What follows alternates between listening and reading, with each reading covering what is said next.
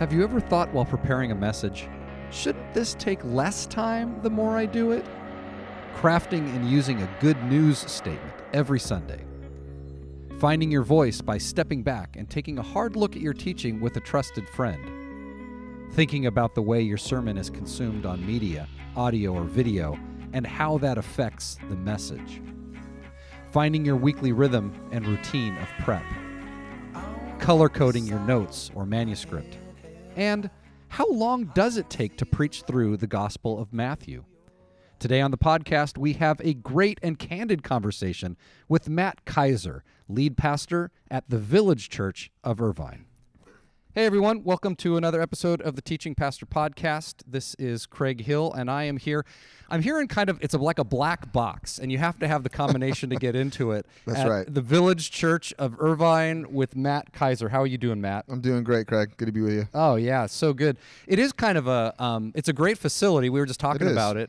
How long have you guys been in this spot? So we've been in this building just a little over 10 years in this form of this church. The church has been in this facility for a little over 12 years. And so a really kind of unique situation here in the city of Irvine. And we are very, very, very grateful to have a footprint in this city. Yeah, it's awesome. And this is a great spot. It is. Then you have to deal with the Irvine Company. We do. And we have some friends there. And so it's been they've been very kind to us. Yeah, that's good. Well, and they've bugged this, so anytime their name comes up, that's right. I'll have a knock on the door from Guido and Knuckles. I'm sure pretty soon. Oh, it could happen. So cool. So you also, Matt, you're the senior or the lead pastor, senior pastor here. Lead pastor, yeah. That's and what you're we also say. some kind of a mucky muck with Acts 29. Is that Something like a reform title, mucky muck? Or yeah. No, I'm just kind of a nobody from nowhere. I'm just area director for Acts 29 Orange County. Okay. So I get the privilege of helping create a strategy for church planning in Orange County, supporting church planters, getting our guys together to have a vision for our city and planting churches. People need Jesus. So that's right, man. That's awesome. Proclaim the name of Jesus in Irvine. Yeah. What are some of the challenges in Orange County for that kind of stuff? I mean, we'll get to the teaching stuff. I'm just curious about the church planning stuff. Yeah, I think challenges for church planning, are kind of multiple. Can we spend the whole time talking about this? I guess we could. I just opened up the can of worms. No, but I mean, obviously, just we were saying we're grateful for the space, and that's because space is a huge problem. Yeah. Just kind of getting a place to be and to meet and to settle. Doing mobile church is great, but what we found is planning churches is, especially in Irvine, you're in a school for a while, and then you're only there for so long, and then you got to move space. I got a buddy who's planning. He was at a certain church school here in Irvine, just found out he's moving to another one, and he's just going to be kind of playing that game for a while. Right. And it's just so from everything to facilities to people's time, all the ability they have to give time to an endeavor like a church plant. Church planting is a really, really hard thing. And not just for the church planter, but for the people that are along for the plant. Yeah. And so I think in a community where people move here largely for what the community can offer them, being part of a church plant is challenging because it's not really so much what the plant can offer you, but what you can offer. Ask not what your country can do for you. Ask not for a fully formed youth group and children's ministry. Yes, exactly. So, be that children's ministry. That's right. Maybe we could do a whole podcast on that. Oh, we could. All right, but this is the teaching pastor, and so let's talk about it. Yeah, let's talk about it. So you here at a Village, how often are you in the pulpit, and what does team look like for you guys here? No, that's a good question. I am in the pulpit most of the time. I'm in the pulpit maybe 2 to 3 times a month. Okay. Our associate pastor does a great job. Our church values training, and so we'd like to get other guys in the pulpit. Generally, it's our elders. It might be someone that's a guest preacher here. Sometimes our deacons who are trained well through our apprentice academy, they'll be preaching or teaching on a Sunday morning. We've done team teaching on Sunday morning as well, where 2 of our apprentice kind of faculty will take a morning basically to teach our church about something in particular. So let's say it's communion, the Lord's Supper, or it's baptism or something like that. We do a teaching, and sometimes we even do team teaching. But most of the time, I'm preaching 2 to 3 times a month. Our associate pastor's there, and then some of our other elders. And that's kind of the way that we do things here at the Village. So you're about, like 30 to 30, 32, 35 times? Somewhere in there. And then you've got a bench that is that's real capable? Yeah. I've honestly never really counted. I think I've lost count. Maybe the elders count at some point? Yeah, no, I haven't been counting, but we kind of have a natural rhythm where we shoot for, 3 and then 1 off or 2 off. And in seasons where it feels like, I got a lot going on, some of the guys will take a little bit more of the load. And seasons where I can give a little more, I will. And so I feel like we got a great team and we got a good rhythm. That's cool. Now, you guys are kind of at your medium-sized church. Yeah. What does that then look like in terms of like media? Like how many people touch your message or have some kind of touch in what it looks like on a Sunday morning before you give it? So in terms of your prep, but also the media side, do you have graphics folks that are doing stuff? Or? Yeah. So we're maybe on the small side of the mid-sized church, right? Like we were chatting about earlier. And so, but we've got a great team that does social media stuff for us, and so we're giving previews every Friday. Hey, this is what's going on Sunday. We've got preview kind of questions or statements rather. We've got questions that come out after on a Monday or even Sunday night. We have a larger, I should know the metrics on this, frankly, and I don't know the exact number, but when our guys look at our metrics on our website, it surprises me, how many people are listening. And I don't know if my 10-year-old son is just going click, click, click, click, click. Your mom, my mom is like, she's listening to that sermon grandma, like 10 times. I don't know if that's it, but no, it really surprises me, which actually causes me to take, what we're doing around here in terms of preaching all the more seriously. Yeah. You think about, in this day and age, it's not just the folks that are here on a Sunday morning. There and how many people who haven't made it, who are normal attenders, and yet now they can have access to your message.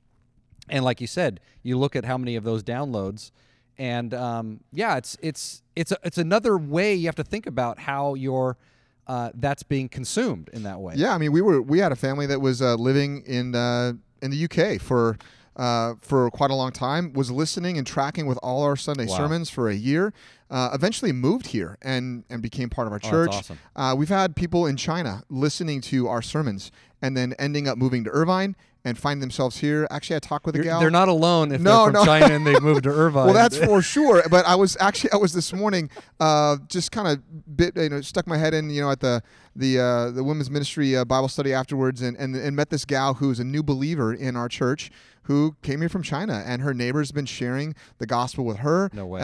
But we have those kind of connections, and so you never know. Yeah. Now, is it just audio? Do you guys put audio up, or do you do video? Yeah, that's audio? A good question. So we do audio right now. Sorry, I just saw you cringe into the fetal position. Yeah, no. There was a season where we did some more video, and our kind of excuse was like our backdrop looks a little lame, right? We got to get that cleaned up. We got to get the right camera, and so we're working on it. You could see we're doing good when that's all lit up. It's nice, and we got our better camera now. So it's just a team of people doing it and getting everything set right. So I think eventually we'll go back to putting some videos up. But right now we're just audio. And frankly, man, listen, it's hard even just to listen to yourself. Much as I don't really want people watching me. Are you crazy? Well, hey, look, you've got the requisite palettes. You've got palette work. We look cooler than we are. That's for sure. That is for sure. Well, it's great, and it is one of those things to think about. Like, if you are teaching, you have to think about how people are consuming it and what that means about the way you're doing it. Like you said, you listen to it, you watch it, you see everything that you don't like, but other people are consuming it as well. And so the idea of delivery, somebody asked me when I got so interested in homiletics, and I'm like, I don't really care. Yeah. But the more I think about it, the more I think, no, there is something about just presentation, verbal clarity, things like that are important. Are you thinking about that? Yeah, I am. Actually, I've got a few categories I'm looking at, when I'm doing something like this. And I'm not Baptist, but like any good preacher, they all start with I just got them from someone else at some point in my life. But just this idea, I know there's indifferent people, people that really, they have no desire to know God. They just got dragged here by someone. There's people that are inoculated. They believe they're Christians because of their church background or their family, background or attendance or something like that. There's people that are invested. They're invested in other systems of belief. Even secularism, it would count, I think, there in our context, that's for sure. There's people that would just be, and I say this in the best possible way, I use the word ignorant, and I don't mean it in a pejorative way, right? They just don't know, just don't understand, although they might want to. And then there's people that are interested. There's people that genuinely are coming and they're interested. and they're investigating. And by the grace of God, my theology tells me it's by the grace of God that they would even be interested in the first place. And so, yeah, I mean, I look at those terms and I think about those things, as I'm preparing to come to Sunday. I think about different names. I got a whiteboard in my office, and I might put up names and just think about different kinds of people in our church. Absolutely, yeah. That's absolutely. That's a good question to think about. Is who do you have in mind when you're preaching a sermon? Yeah, it's funny because I preached a few sermons in the last 6 months where someone would come up and say, "Hey, was that meant for me?" It's like, no, actually, I didn't really have you in mind. I had someone else in mind. So truth be told, gosh darn it, if anyone from my church is listening to this, I do have people in mind. But well, I mean, as any good shepherd would, you think about the sheep when you think about what you're doing. I mean, we care about them. Yeah, absolutely, and the broader community as well. Absolutely. Yeah. Okay, so training. Where did you receive training, Matt? Like what? Or either whether it's formal training or the School of Hard Knocks. Like what have been some of the formative experiences? So here's my opportunity just to give kind of one of my spiritual fathers a little props. Yeah. Lyle Castela. I know you know Lyle and just what a great guy who and a great kind of spiritual father. I was an intern with him for years and just watched him preach, and his passion for preaching and for teaching. I so appreciate his investment in my life. And I went into to college at UCI and then went over to Talbot after that. And so got some, I guess, formal training, if you will. Formal right? training, absolutely. At Talbot. Dr. Sanukian, how many guys out there have done that class? And right? we've had him on the podcast. Oh, great. Hey, Dr. Sanukian, you did a good job. So we, did some formal training, and then some of that was just, listening. I love listening to preaching, and I wish I could have more Sundays off to go and just sit. Matter of fact, when I was on sabbatical, I came to Grace where you guys are at church, and I loved, we came for a few weeks, and I loved just coming to church and not having anything kind of going on and sitting and listening to preaching in a church other than my own. Yeah. And I love that. And so, I would just listen to other preachers and I think it's just training in that kind of way too. Yeah. So you came out of Talbot, and did you immediately start Village, or were you somewhere else? Or So I went to school at Talbot. Actually, the church that we kind of were involved in some early stages of planting was a church called New Harvest Community Church, and that church did a really great job of investing in us. They sent me to seminary. They invested in me and That's awesome. Yeah, no, I mean, I just, when I tell guys my story, they're kind of all a little, I guess, is there a godly jealousy? Well, I mean, if you don't, student loans is a great. That's a great. Well, trust me, I had no student loans. Yeah. No, I didn't pay for any of my books. I paid for nothing, right? Oh, so great. They invested in me so much, and really thankful for that.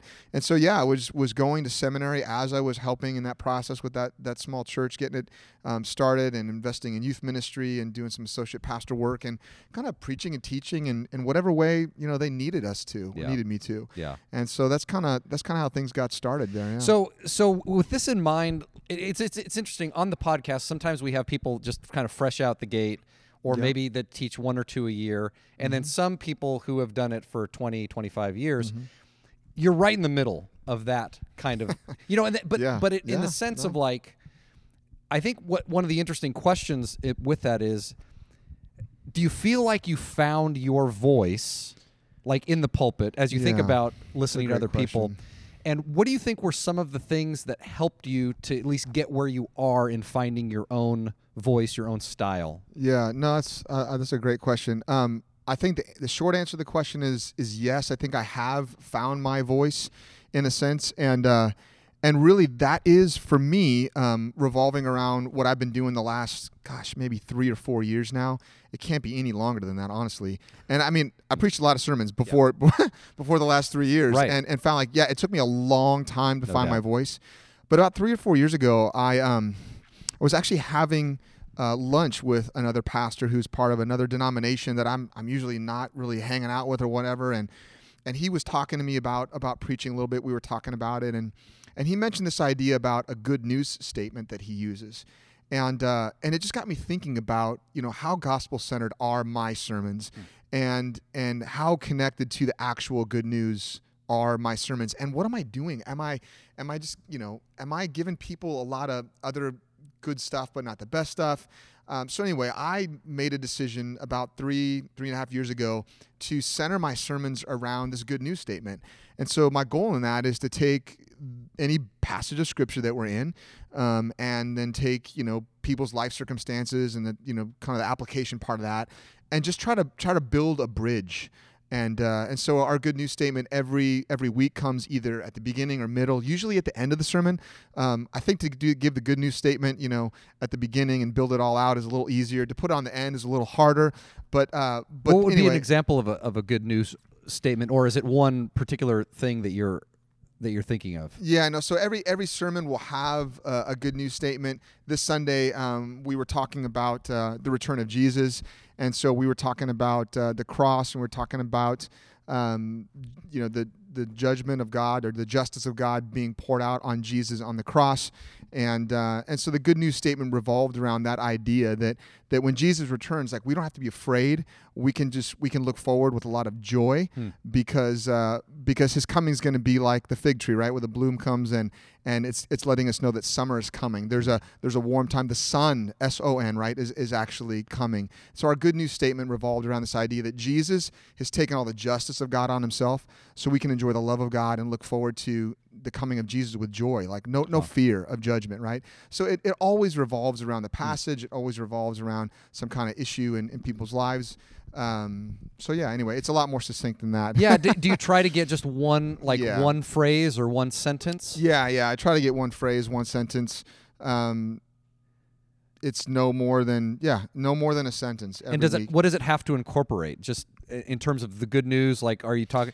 Yeah, that's a good question. I'm just trying to create a bridge between the realities, the truths of the gospel, and the passage that we're in. I don't really have a formula for it. Yeah. I always ask myself, is this actually really good news, right? So if my good news statement is not gospel oriented, if it's not about faith, grace, if it's about kind of what we do and not what he's done, even a little bit, I'm like, that can't be a good news statement. So it has to be something theocentric or Jesus central. Yes. That what God's doing in his sovereignty. Yeah. Because you're a good Reformed guy. It's got to be. I'm doing my best to try to toe the party line, The watchdogs can come get you. They're listening too. Trust me. I know they are.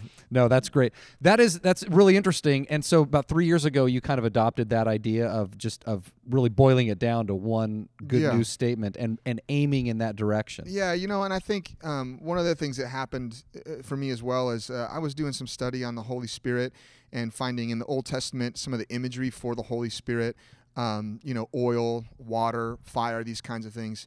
And I don't know how else to say it to you other than my sense was, if I could say it that way, sense was the Lord was showing me that in my preaching, I was trying to bring the fire and I was trying to sprinkle in a little oil and water, if you will. And so my preaching was aimed at the refining part of that. Like, the fire is the refining part. It's the hot part. It's the heat part. And, the oil is the healing salve, right? And it's and the water is the refreshment, the life, and so I just felt like the Lord. I don't know how else to say it, but I felt like the Lord kind of impressing upon me, hey Matt, like what you need to do is you need to focus on my goodness, my refreshment, my healing. So focus on the water and the oil. I will bring the fire. Nice. And I think maybe that's just a good, if I could just pause for a minute, that's just good, like, encouragement or admonishment to some preachers. Like, totally. That's not, if you think you're bringing the fire, like, that's not your, and I found out that the hard way. It took me a lot of years to feel like, oh, my job is to bring the fire. And I felt like God saying, no, I will do that. And so that good news statement in my mind, I want to bring a lot of joy, a lot of encouragement. To people. I want that statement to be very healing, right? The oil. I want it to be very life-giving, the water. That statement, it never really is focused on the fire, right? Yeah. He'll do that, and he does. Yeah. Right? Yeah. And maybe it will come through you, but without a little more organically. Yeah, more organically and not starting there. Again, that was the weight. Before that time, before the last 3 years, I think the weight of my sermons were just, I got to bring the fire, and at the end, oh man, that was kind of hard. So I'll sprinkle a little water and oil in there for him, Yeah. at the end. And now, no. I'm focused on, man. I want to bring a lot of refreshment and healing, and there are some hard things. I mean, listen, I talked about the 7 woes, the Pharisees. Oh, yeah. I mean, that wasn't easy. And then we've been talking about the coming of Jesus, and we did this last week. I did the parable of the 10 virgins. I mean, look, some of this is not easy stuff. Yeah. And so, especially as you get near the end of Matthew. no, yeah. I mean, I'm going to preach it like it is, Right. right? But that good news statement is always there to leave our people refreshed. And so what we typically try to do too is end our service with it. So, after the sermon, there's responsive worship. People are going back and taking communion. They are giving of their tithes and offerings. They're connecting with each other and praying. We're singing songs. At the end of all that, we do a few announcements. And then someone typically reminds people, hey, remember, the good news today is, and there's a good news statement to kind of send them out the door. So That's great. Yeah. Now, that must have been a little, I mean, look, having preached a bunch of sermons and then you get through that and you're like, I got to change something up. Like, that's a humbling It was very process. Yeah. It was a little demoralizing. I'm not gonna lie. Demoralized. Humbling is a spiritual way to say it, but Yeah. demoralizing, disorienting. Yeah, Like, were there some folks that were helping you with that, or was this just you coming that's to a coming great to terms? question. I think it was mostly me coming to terms, but there was actually, there was one of my elders in particular who is and still is a good friend. He's moved away. He lives in a different state now, but he was always very kind to me, and he would listen to my sermons for me. I asked him to. I really valued his input. He had a really good ear, and he knew me well, and so he would review my sermons with me on a weekly basis. And so there were a couple times where very lovingly he came and said, hey, maybe you could think about this. Maybe have this thought, for next week. And so he was very kind and gentle in the way he would approach me on those things. And he did that for the better part of 4 or 5 years, just speaking into my life in little ways like that. Yeah. And I'm sure he saw a whole lot more than I did, a whole lot sooner than I did, and loved me enough to come alongside me and help me with that. So Yeah. I would say him and a couple other guys. But mainly it was just that summer I just said, I'm just going to read books on the Holy Spirit and prayer, and God really met me as I was reading through the Old Testament, and kind of in a sense, kind of an odd spot to get hit with that reality on your preaching, but hey, that's the way it happened. Well, I think that anybody who has done any time of preaching really appreciates you saying something about that. That a lot of times preachers will just say, hey, look, I'm doing, it's all upward and onward and always moving towards the better. There is a great humility and a great confidence that can come of just saying, I'm going to take a step back, and if I need to make adjustments, I'm going to make adjustments. So that's I mean, on this podcast, that's holy ground when someone is saying, look, I took a good hard look, and I think the imagery of fire, oil, water, I think that's really interesting. It helped me so much. Where did you find that? Where was that? Oh man, I can't even remember. I was reading a number of books on the Holy Spirit, and I was reading through the Old Testament, and I can't even remember where it came from. But it was like a moment. It was actually, I was driving is when it happened, when it came to me. Perfect. We were driving. Thank you, Lord. Thank you, Lord. Can't you see I'm driving? That's right. We were actually driving on a trip to Utah. I love road trips. My family does. And I was driving, and the family was kind of doing their thing. And I think my wife might have been sleeping, and the red rocks, and the beauty and everything. I was just praying, talking to the Lord, and just talking to the Lord about all these things. And it was actually in that moment, when it really struck me. I'd been reading these things.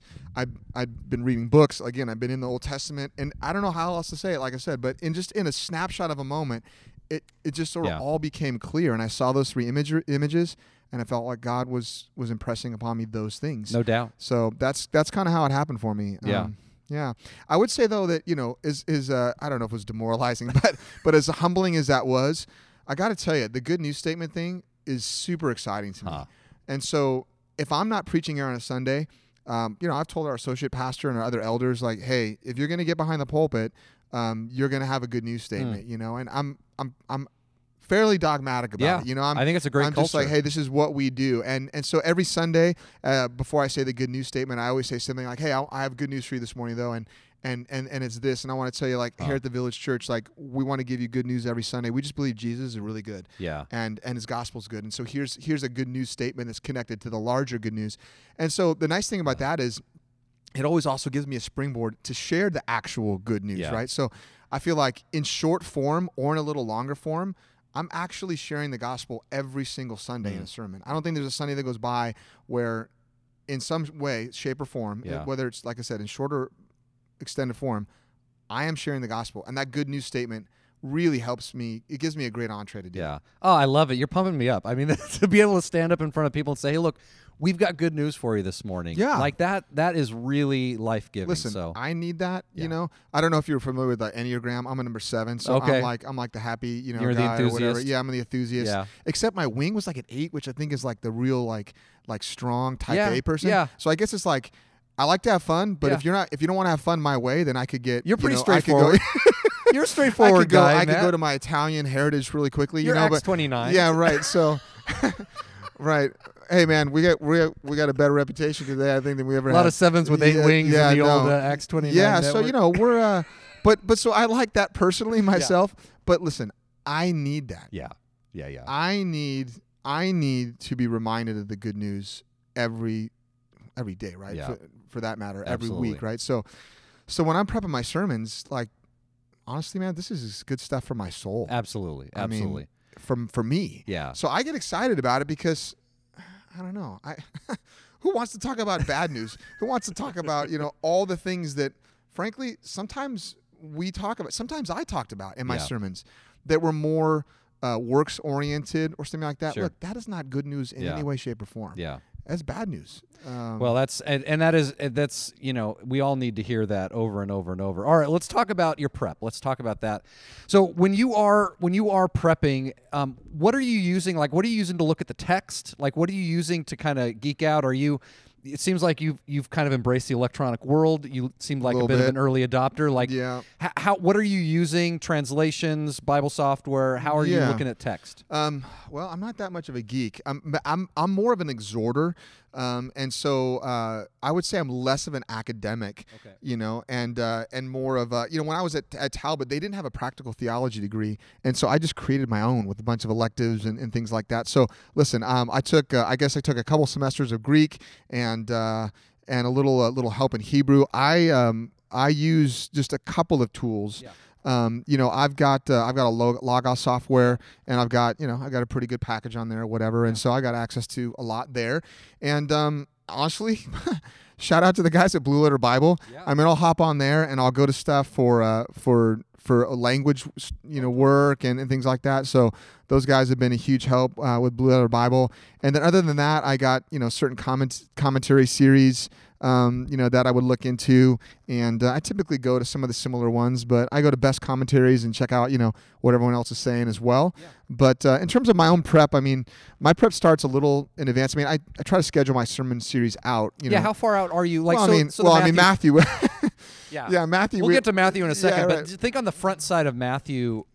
When did you decide to do Matthew ahead of time, and how far out did you plan? Yeah, about a few months before that. Okay. And then truth be told, like, we're actually looking at a little summer series to give us a break from Matthew until we get to the end, so that we can kind of end it right on time with Advent series in December. So Got it. we're playing the game a little bit, right? But we just decided on our summer series, and we're getting all that, you know, together. Okay. It's gonna be 12 weeks, you know, and, Yeah. and not too big of a deal. But So you're about a month out in that way. well, in the short series, short series. we could go a month or two out. But for something like Matthew, like, I'm thinking about it, I'm reading books on it. Yeah. You know, I might be 6 months, a year out. Yeah. Right. And then I begin calendaring it, scheduling it, having our team read some things if that's what I want, you know, Right. to see happen and things like that. So yeah, actually planned out in January. I'm going to start preaching through Daniel. So I know that now.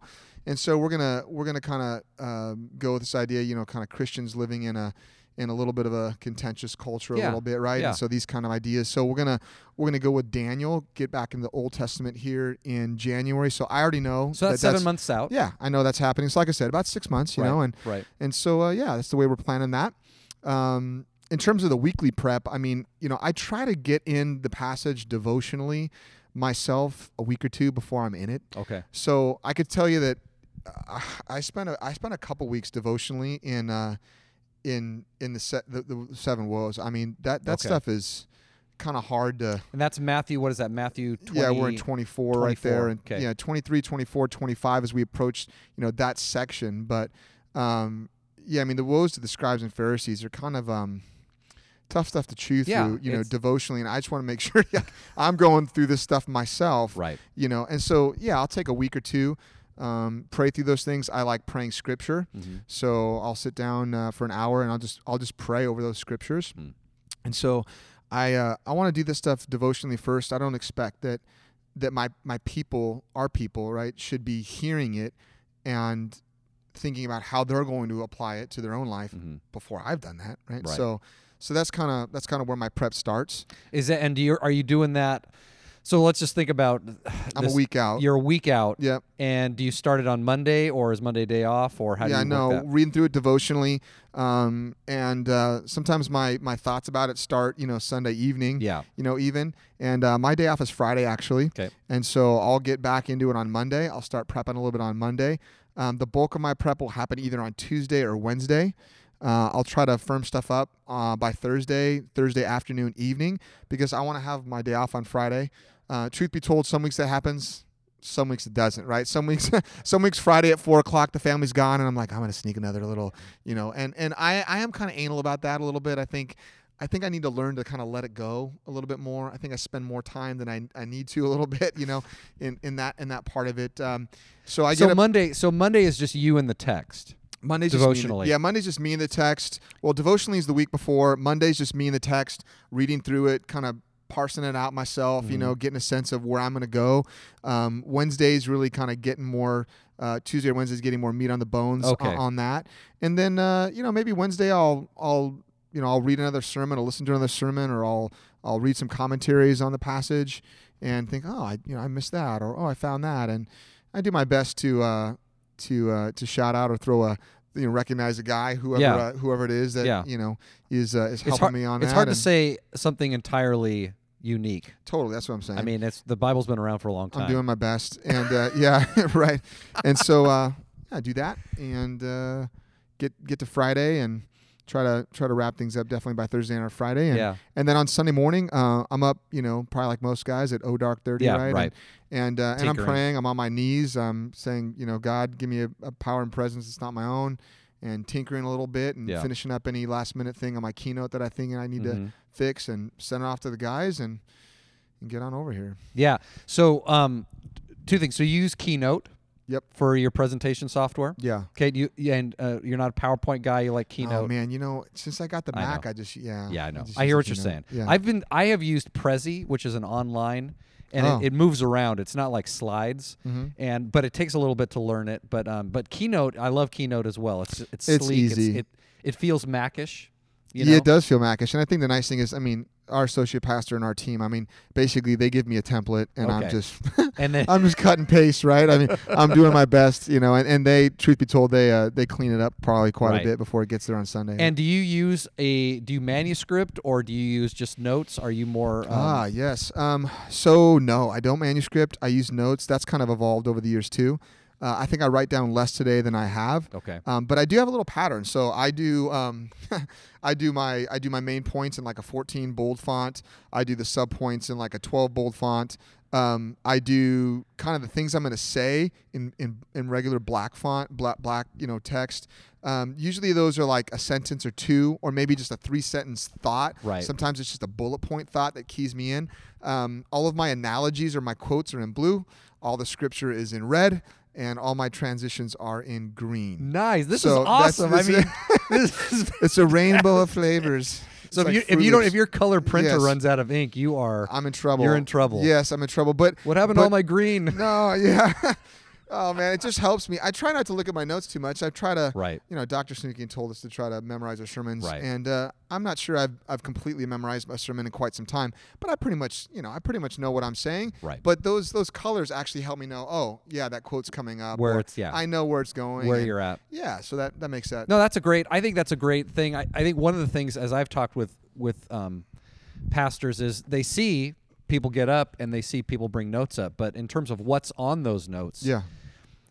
it's different. Everybody's different. You Yeah. talk to Sanukian and he's talking about he has it all on one page, Yeah. with no margins or whatever, and you've got Yeah. color coded, and other people are bold, italics, and all that stuff. I think for me, I use I don't manuscript, but there are.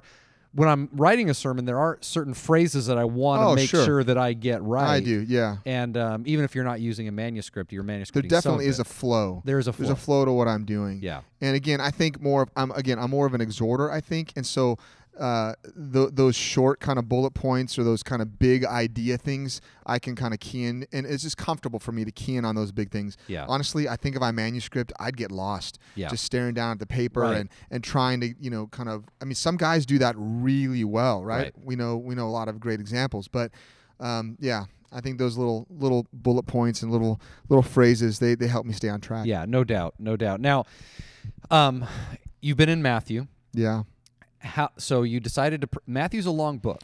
it is. It's 20. When did you start, and how many messages have come so far now that you're in chapter 24? Oh, that's a good question. Or roundabouts? Remember I told you I don't count? That's right. Remember I said I'm not counting? You're not a detailed guy, Matt. You're a 30,000-foot guy. That's right. I'm not counting this You're stuff. You're a movement guy. So we will be in Matthew for about 2 years. Wow. We'll be in Matthew for about 2 years with breaks at Advent and probably Easter with breaks. and, yeah. So I think we're going to do. I know this sounds crazy. I mean, this sounds weird me even saying it, but we're going to do about 80 sermons. Wow. In Matthew. Yeah. Yeah, 2 years. That would be about 2 years. You Yeah. think about maybe a bit more. 40 weeks a year devoted to that. Yep, broken it up, and also, of course, Matthew's broken up with discourses and such, Right. right? So there are ways that we have broken it up that I think have been helpful, kind of give our people a little break and reprieve. We come back in. Right. Of course, during Advent season, we try to stay away from Matthew passages, right? Try to go to Luke and John a little bit here. So but you know what? Honestly, I think our people have really enjoyed it. I love preaching through the Gospels. Yeah. I love it. Matter of fact, I preach through I preach through Mark. I preach through Luke. In part, and I preach through John. So Luke is the only one I haven't done sort of in total the way I've done Matthew. But I love, over the last 10 or 12 years I've done all of them. I love preaching through the Gospels. Yeah, that's a pretty good chunk of a percentage if you've preached through that many Gospels. Yeah. In a 10-year period, that's pretty good. Yeah. You know what? People love hearing about Jesus. You know what? Turns out Jesus is a good guy. Turns out he's pretty central to what we're doing. Turns out we should probably talk about Jesus as much as we can. Oh, you know what? That's actually something that someone said when we weren't preaching through Matthew here at the Village. People say all the time, wow, you said Jesus so many times in your sermon. And I think they were a little surprised, surprised. But that's kind of music to my ears, to be honest, There's worse words you could say. There are worse words you could say. I guess so. There are worse words you could say. I did on one of my sabbatical seasons, I went a couple places on a Sunday morning and in a sermon did not hear his name one time. Yeah. And I don't mean that in an indicting way. I get it's it. just that in the same way that it surprised me. Right. It surprised me. So, yeah. Yeah, no doubt. I mean, you're listening to a sermon, really good story, and it's like you're 25 minutes in, and you're like, well, are you going to talk about the Bible? Or, I've heard, not for you, but you listen, and sometimes it's just, it's not intentional as much as it's just where you've ended up on the topic or on the story or whatever is happening. But there is this kind of sense of, hey, maybe at some point I need to make sure that I'm hammering the right nail. Well, we've just in our values here at the Village, we say, the Village Church, we exist to delight in Jesus, to declare the good news about Jesus, and to display the life of Jesus because every village needs Jesus. So even in our statement there, I mean, you heard his name quite a few times, and that's intentional for us. We feel like we really don't want to ever get too far away from him. That's why these purpose statements are there. So going through Matthew, has anything surprised you about Matthew? Obviously, you've preached through other gospels, and you're a Christian, so you love Jesus, and you've taken a good look at his life. But has any passage has anything stood out, or has God met you in any particular way in a passage, something that that stands out, or just anything that surprises you about what Matthew did with his text? Yeah. What really, the only thing I would really focus on there is the Sermon on the Mount. You said, you've been a Christian for a long time. The Sermon on the Mount made me wonder, am I a Christian? Am I? It has that feel, right? And frankly, Craig, it kind of hit me a little bit more than I thought it would. And it kind of made me ask myself, what am I doing? Like what am I really doing? As a Christian, not as a pastor. How am I living? And so if you go back and if you listen to my sermons, through the Sermon on the Mount, honestly, I don't think some of them were very great sermons in a sense. If I'm rating myself or whatever, I was struggling through it. I was struggling through the Sermon on the Mount, and it hit me kind of like a ton of bricks. And so that would be it for sure. Wow. Yeah. That is. I was just listening to Preston Sprinkle's podcast, Theology in the Raw, and he was preaching a message on loving your enemies. And he was just saying how, as North American evangelicals, it's almost been ingrained in us. No, you hate your enemies. Yeah. You destroy your enemies. Right. You send B-52s over them and you destroy them. Like that's kind of the American way. And when you read the Sermon on the Mount, it's being confronted with my own hatred, my own tendency to violence, my own selfishness. Yeah. And here's Jesus saying, well, that's not the way. No, there's a different way. Man. Yeah, and matter of fact, when you're getting to, I'm at the parable of the 10 virgins, and we're going to get into Matthew 25, what you did and didn't do, right? There were 5 virgins that were prepared. There were 5 that were unprepared, and ironically, Matthew 7, right? Lord, Lord, I never knew you. I just preached on the parable of the 10 virgins. Lord, Lord, can't come in. Did I invite you? Kind of thing, right? I mean, similar. And so actually this past week it kind of grabbed me again, just thinking about even people in my church who may have had some kind of experience, but I don't think too prepared. And so I think obedience trumps experience every time. Wow. That's you're bringing the fire now. This is my own stuff, man. I'm talking to myself. I could use a little oil and water after this. That's right. I mean, Sprinkle me. Yeah, exactly. And so how much longer are you going to have? You're going to have in Matthew another 10, 12? Yeah, just a few more weeks here. We're going to hit summertime. Okay. We're going to head back in September. We're going to wrap up by mid-November. We're going to head into Advent season, and then we'll head into Daniel in January. Man, Daniel. Now that's a whole nother ball of wax. Oh, yeah. You're not picking the easy ones. Oh gosh. The low-hanging fruit. Like I just think it's what I'm supposed to do. Yeah, right. And listen, when I get to the second half of Daniel, I'm unfortunately I'm not going to be able to do like a David Jeremiah. Sure. I'm not going to You're not going to get a big chart, put it all on the. Yeah, I'm probably not the best guy for that. You might need to see someone else. Yeah. But I think we'll do a good job together at our church. So when you think about your people here at Village, what do you think people would be most surprised about your process of going from text to message, or your preaching prep or planning? Like if people were to kind of watch you and see you, like what do you think they would surprise them?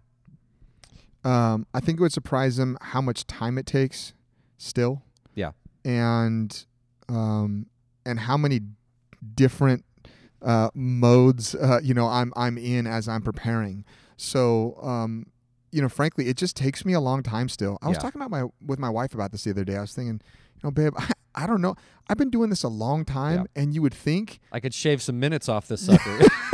I would just be able to nail it by now, kind of thing on my preparation.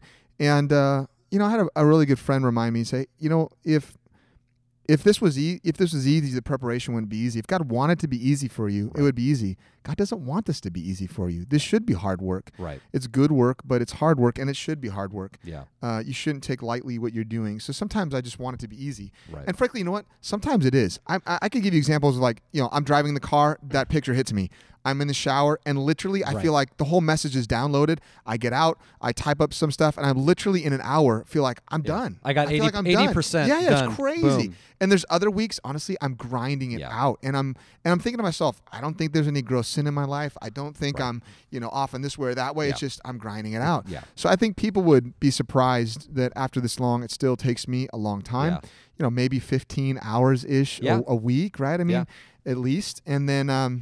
I think the other thing would be they'd be surprised that I'm doing a lot of different things. So I'm up early in the morning. I'm on my knees. I'm praying. I'm at my stand-up desk trying to knock stuff out.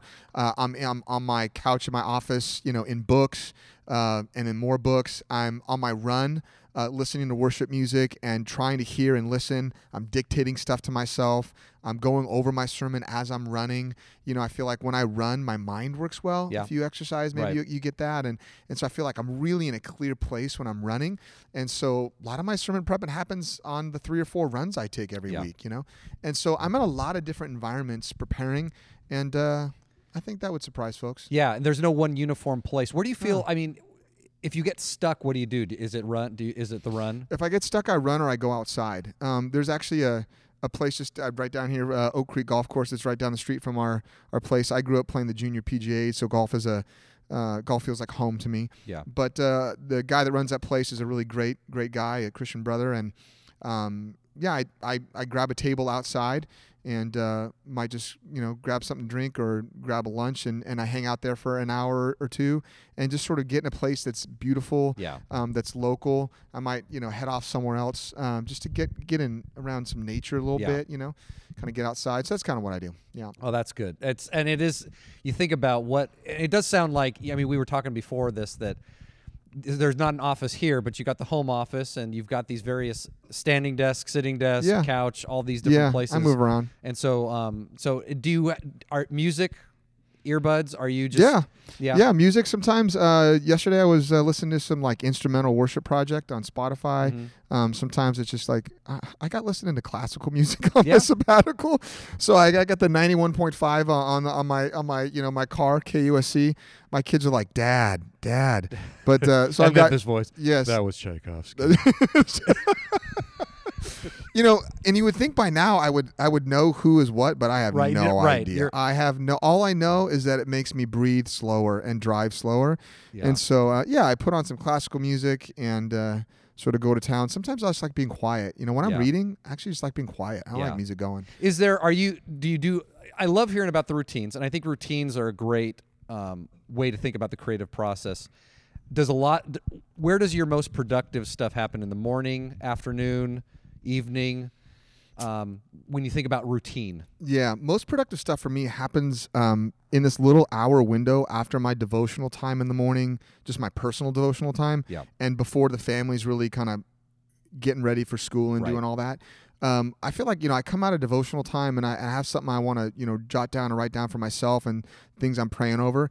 And there's this connection sometime, maybe my heart's open, in a particular way to the Lord. And I feel like I get ideas about my sermon after my devotional time when I'm not even in that text. Right. So that little 35 to 50 minutes, ish is like that a lot happens there for me. Mm-hmm. And then also a lot happens just kind of mid-morning-ish once I've kind of done my morning routines and help get the family going with their day and together with my wife and I'm on my run and I'm back. I got my protein shake, right? I'm feeling good. I'm sort of settled in. Feel like I'm kind of caring for my soul a little bit in the morning. I'm caring for my body a little bit in the morning, and then kind of mid morning around 10 o'clock, I can really dive in.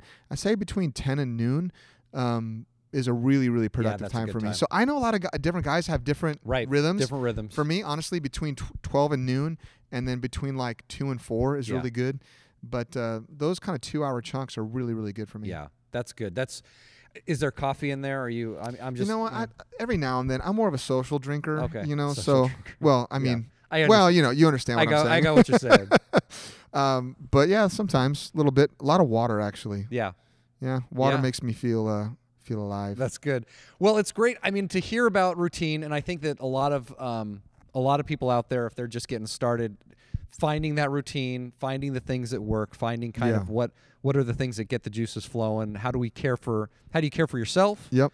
And how do you then care for your flock in terms of your prep? Yeah. So that's really helpful. Really helpful. So I appreciate it, Matt. It's good to be here, to see what you're doing, to hear about your process, to hear about what you're preaching. Thanks, Greg.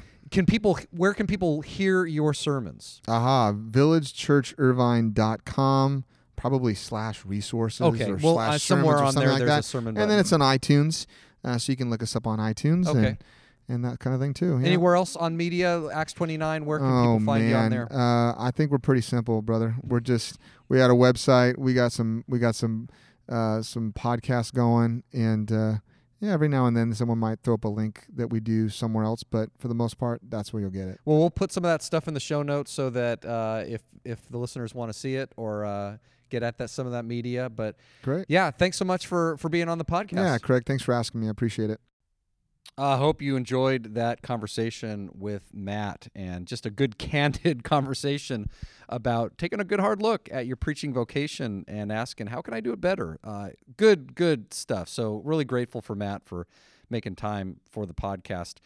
If you'd like to hear any of Matt's sermons, the link to the Village Church of Irvine is in the show notes. There's also a link to Acts 29, which is the network that he works with to church plant and to network churches, particularly in Orange County and the Western region.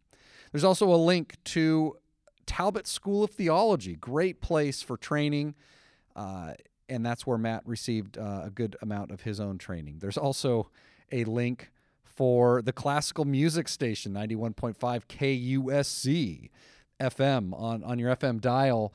You can find that link in the show notes, as well as an online free resource that he mentioned, the Blue Letter Bible, which is fantastic if you don't want to plunk down the money for Bible software. Although there is, he mentioned Logos, I like Accordance, and so, but check those out in the show notes. A couple things you can do for the podcast. You can go and you can rate us on iTunes and review us on iTunes. It helps the podcast because it gets the profile up, and that would be fantastic. So you can also see our Patreon page if you'd like to become a patron of the podcast. We'd love it. Anyhow, having a great time doing this. Thanks so much to Matt for making time for the podcast. And we will see you all on the next episode of the Teaching Pastor Podcast. I want to hear the good Lord say, well,